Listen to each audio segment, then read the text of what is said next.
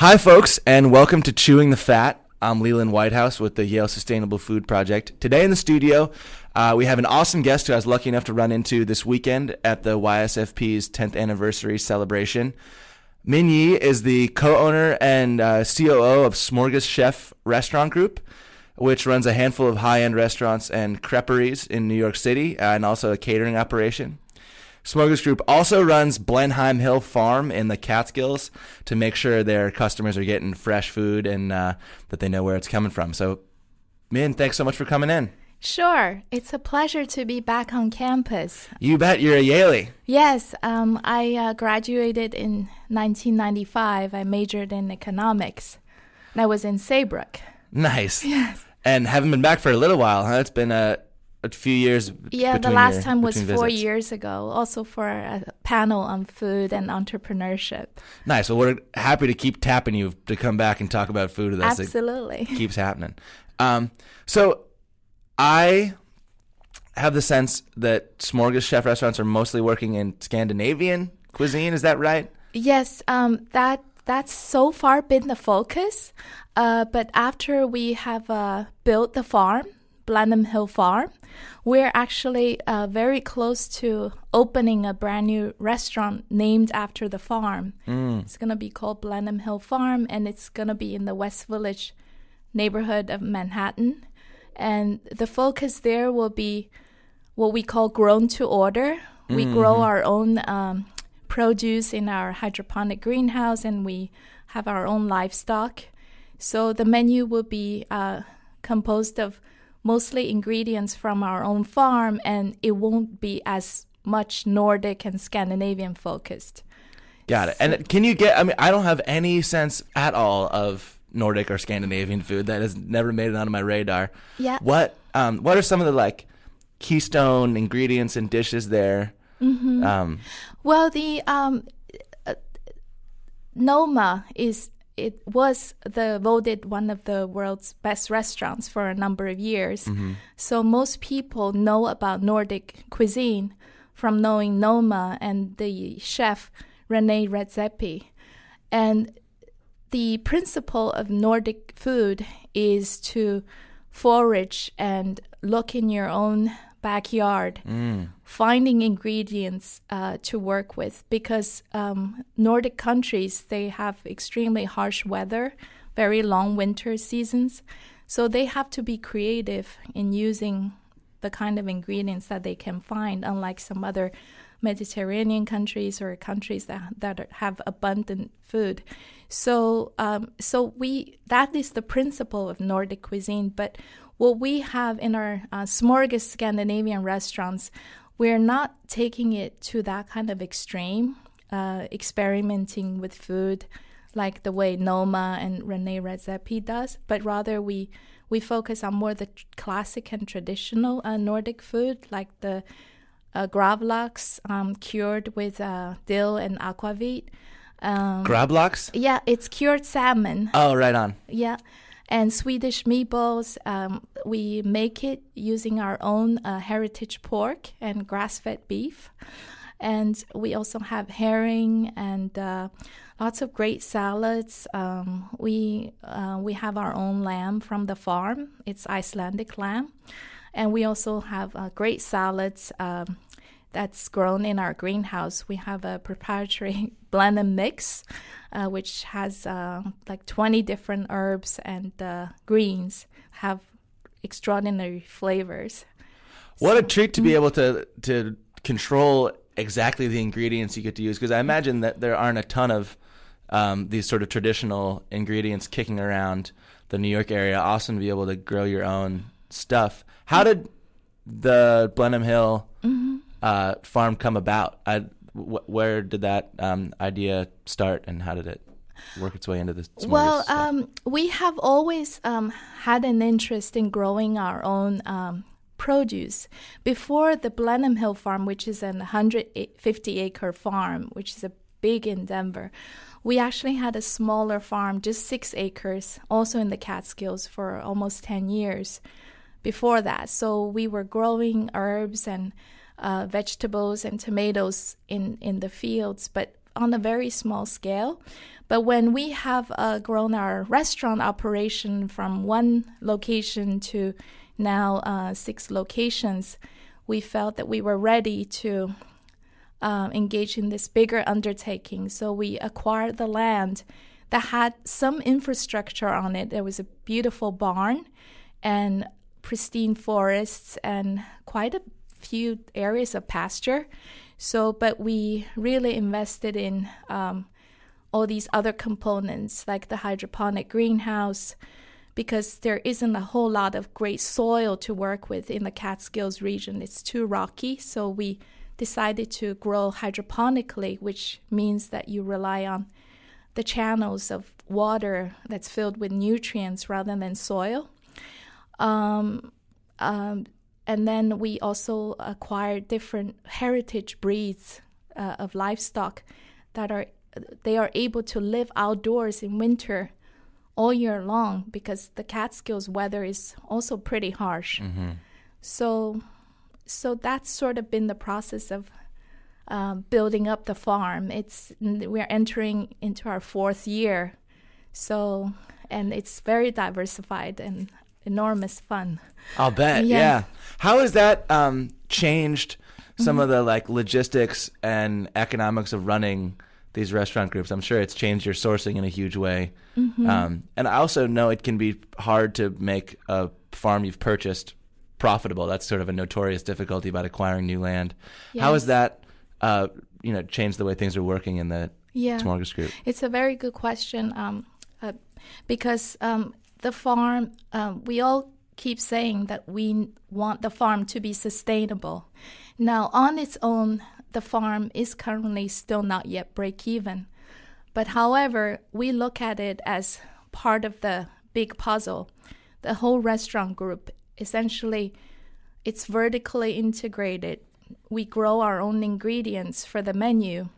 And as a result, we're able to a lot more experimentation. We grow very exotic, interesting greens that other farmers may not be able to grow because they're afraid that they can't count on the bulk of their volume. Yeah, you guys can count on yourselves to buy your stuff, I'll bet. That's right. So, and then the restaurants, the surplus in the restaurants will help fund the farm, which then will, justify its own cost. And plus, as a whole, we're able to produce healthier and tastier food, and also educate our customers that it is possible to do small-scale farming the way we do, and they see the food on the plate. They love the difference. So, how much? I'm sure it's growing, but I imagine it would be hard to totally supply all these restaurants with just the farm. How much of what you guys are serving is coming from the farm? Are you trying to beef that up, or sort of happy where it's at? Well, it is slow coming because we are working with nature.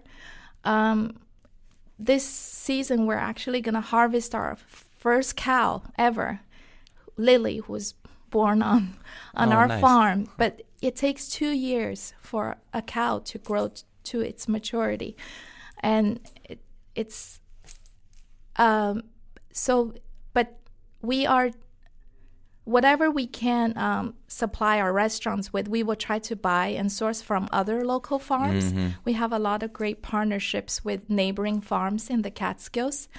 And now the reason that one of the reasons we're opening up this new restaurant at Blenheim Hill Farm is so that we can allow that restaurant to feature the farm ingredients, because right now when it's spread out over 5-6 restaurants, it's hard to get the impact. Mm-hmm. But with one restaurant specifically focusing on that, I think we're able to have a more interesting menu and more creative. Well, and then I bet the menu can change as the farm changes and as what's coming off the farm changes. And yes, that's actually exactly what's happening.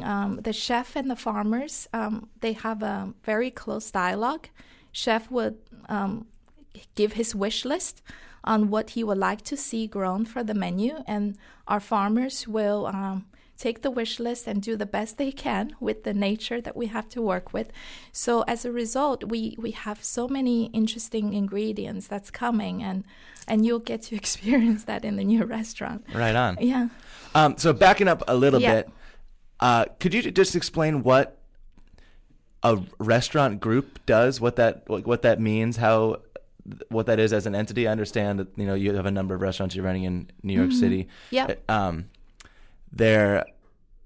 That kind of group I know exists all over the country in very different iterations.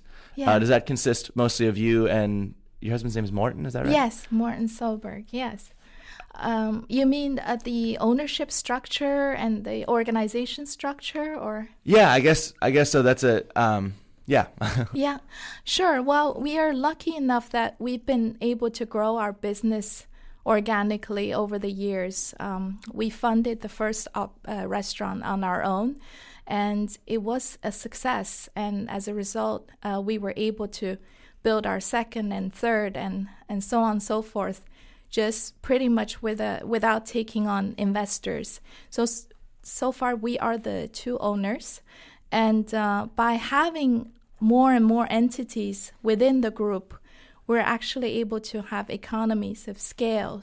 So I'm able to hire more people. For instance, we have a driver dedicated for the group that drives the produce from the farm to the restaurants, which solves a big transportation problem, which I think a lot of farmers and restaurants have.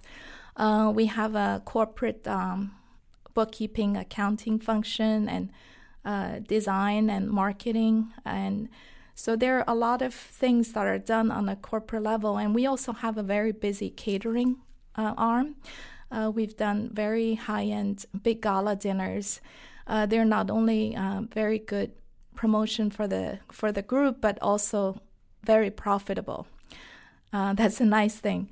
So when you have several entities under the group, I think it allows you to have more even cash flow. If one business is slower, chances are some other businesses are busy at the time. And then so overall, you have much more stability. We're able to provide our staff with good jobs that have good financial returns. So I don't know if that that totally answers the question. Yeah, it was a potentially poorly phrased question, but and I can only imagine being in the middle of the New York restaurant scene as could be a totally hectic community to be a part of. How much is that a community of people, and what's it like being a part of that? I know we'll talk a little later about you have been in finance and in business in a lot of ways. What is the New York restaurant world like? That's a big question, but well, it is pretty hectic. It's there are new restaurants opening all the time. There are restaurants failing all the time.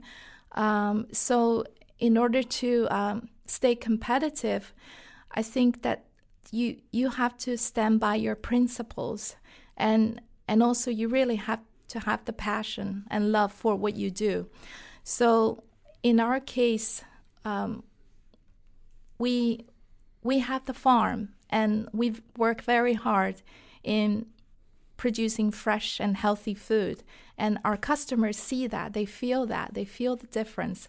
And also as a group, we continue to grow, which is very important. A lot of restaurateurs, they're happy just having, if one entity is working, they're happy just collecting the paychecks and let it run, which there's nothing wrong with it, but that's not how we work. We like to continue to expand and grow. In terms of people, are you also talking about guests and the events that go on, or? Yeah, I guess I imagine there being events and restaurant openings and this sort of like complicated relationship between being on the same team and being in intense competition with one another.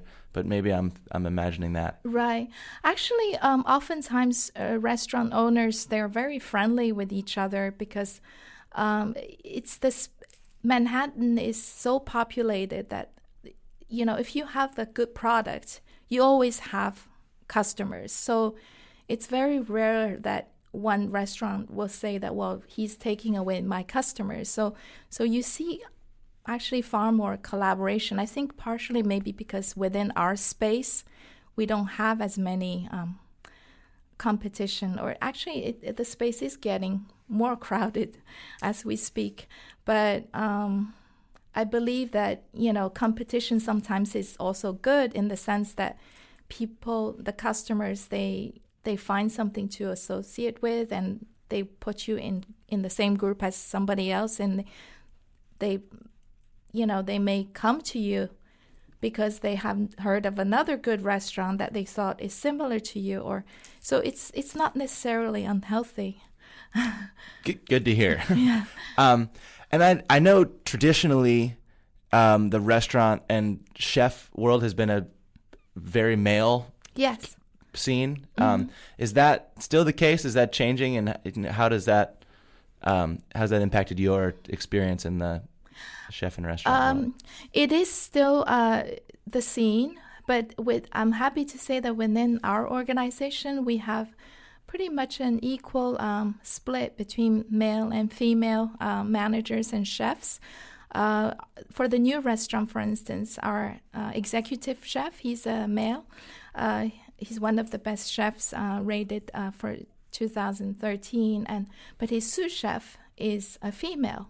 She's extremely capable, and she also does pastry and lots of other things. So, and same thing with our management team. We have a couple of female managers. They run very successful locations, and then male managers. But I think me as a woman, because that comes up a lot too, I sometimes find it to be a little bit of an advantage to be a woman, because it's easier to deliver a message without being confrontational. And I don't know if being the owner, I also get away with certain things, but I like to think of myself as being very fair, and I work very hard, and people know that we care.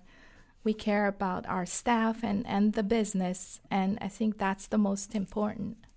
Yeah. So to move also back in time here, you left Yale, and like so many other brilliant Yale minds, studied econ and went to Wall Street and worked in finance there for a while, and then started this an online design college. Yeah. Can you talk just about like what was driving the decision to work in finance and how you left finance for education? And how this all came about. Yeah. So I was born and raised in Shanghai, China. So Yale was my first move to the States, but it was a beautiful place for me to settle into. I was surrounded by brilliant people, like you said, and everybody was helpful, even though my English wasn't as fluent as it is today. But I chose economics because it was a field where I was very strong in numbers, but at the same time, I feel that it had a strong connection socially. So, and then just like a lot of the graduating seniors now at Yale, banks, consulting firms, those were some of the biggest recruiters on campus at the time. So, and New York City was a big draw for me because Shanghai was a big city.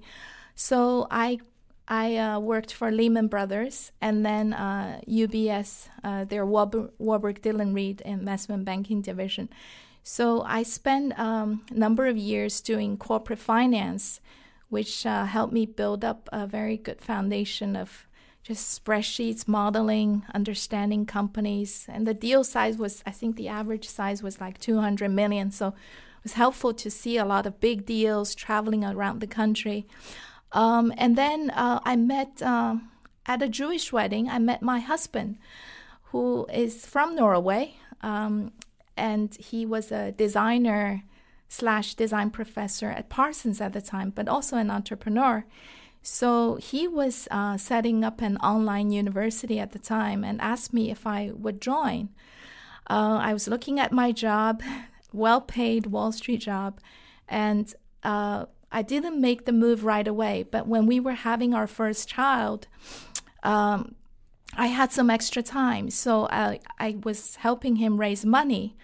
Now, when we closed on the first round, by the time I was done with my maternity leave, I decided that was the right time to quit my full-time job and join in. So we jointly run the company and grew it from one student from South Korea to like 100,000 students from over 100 countries.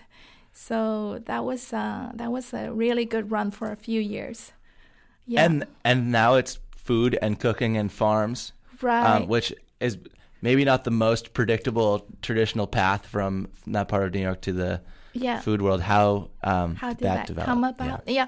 So we sold the design business back to the investor group. We didn't make that much money, but enough to start our next project. And we chose the restaurant industry because we love food. I actually took classes at French culinary after Yale because I love to cook. And we had our little penthouse in a loft building down in the financial district where we had a huge garden and we always had friends over. So we thought, okay, banking, online business, these were all so office-based. Let's get down to the streets and work with the colorful people and, just... So it's just such a change from what we used to do. And we didn't know what we were getting into because neither me nor my husband had prior restaurant business experience, but we learned quickly, and we made our own mistakes, fair share of mistakes, but we hired good people, and over the years, like I explained earlier, one restaurant led to the next, and then so on, so forth. So, do you think the way you guys are thinking about your restaurants as a group and the sort of the hedging your bets there and diversifying your exposure and that kind of thing, is that any kind of a direct fallout of your financial history, that there are other restaurateurs who are just collecting paychecks from their restaurants? Do you think differently as a restaurant group than your peers do? I think we do. Our inexperience is somehow actually an advantage in some ways. I was quite cautious from day one and was running the business with a lot of discipline because that was how I was trained. So, and also because we didn't have experience in the restaurant industry, we started a restaurant with no basement and just one fridge and freezer, which means everything that comes in that day is all sold by the end of the day. So food is always fresh. There's never any waste or theft or, all these problems that other restaurants may be struggling with. Inventory becomes easy. So that may be an advantage. And then also just ongoing. One of our brands is the creperie, which is fast casual. It's still very high end because we use buckwheat flour and organic eggs from our farm, but it's a completely different economic model altogether. That diversifies the operating income stream as well. Yeah. And just to wrap up here, we like to give guests a chance to plug anything they're excited about, like a book you're working on or reading, or an event coming up, or like a new kind of vegetable you've run into. Anything to plug or endorse? Yeah. Well, I'm quite excited about the new plants that we're growing in our greenhouse. It's this plant that's called borage. It tastes like cod liver oil. It was so funny the other day. It was growing so well, and it has purple flowers. So I tasted it, and I said, "Oh, it must be my salmon eggs Benedict this morning. How come I have this flavor in my mouth?" And then it was confirmed that indeed that was what it's known for. So that's sort of what we deal with every day is experimenting with new ingredients and how it would work with the food, and everything we grow is healthy. You take a basket into the farm, you collect eggs and vegetables, and you have, heritage pork in your freezer, and you make the food that same day. My perspective on food is just so different. We don't go to the supermarket when I'm out at my farm. So that's an exciting change. I think that with the spring coming, I would encourage everybody to go and plant in their gardens and in the Yale farm and just explore, and you will find, the food tastes so much better. Well, thank you so much for coming in today, Min, and we hope to see you again soon at Yale and at the farm. Yes. And around town. Yes, thank you for having me here. You bet. All right, come back for Chewing the Fat. I will.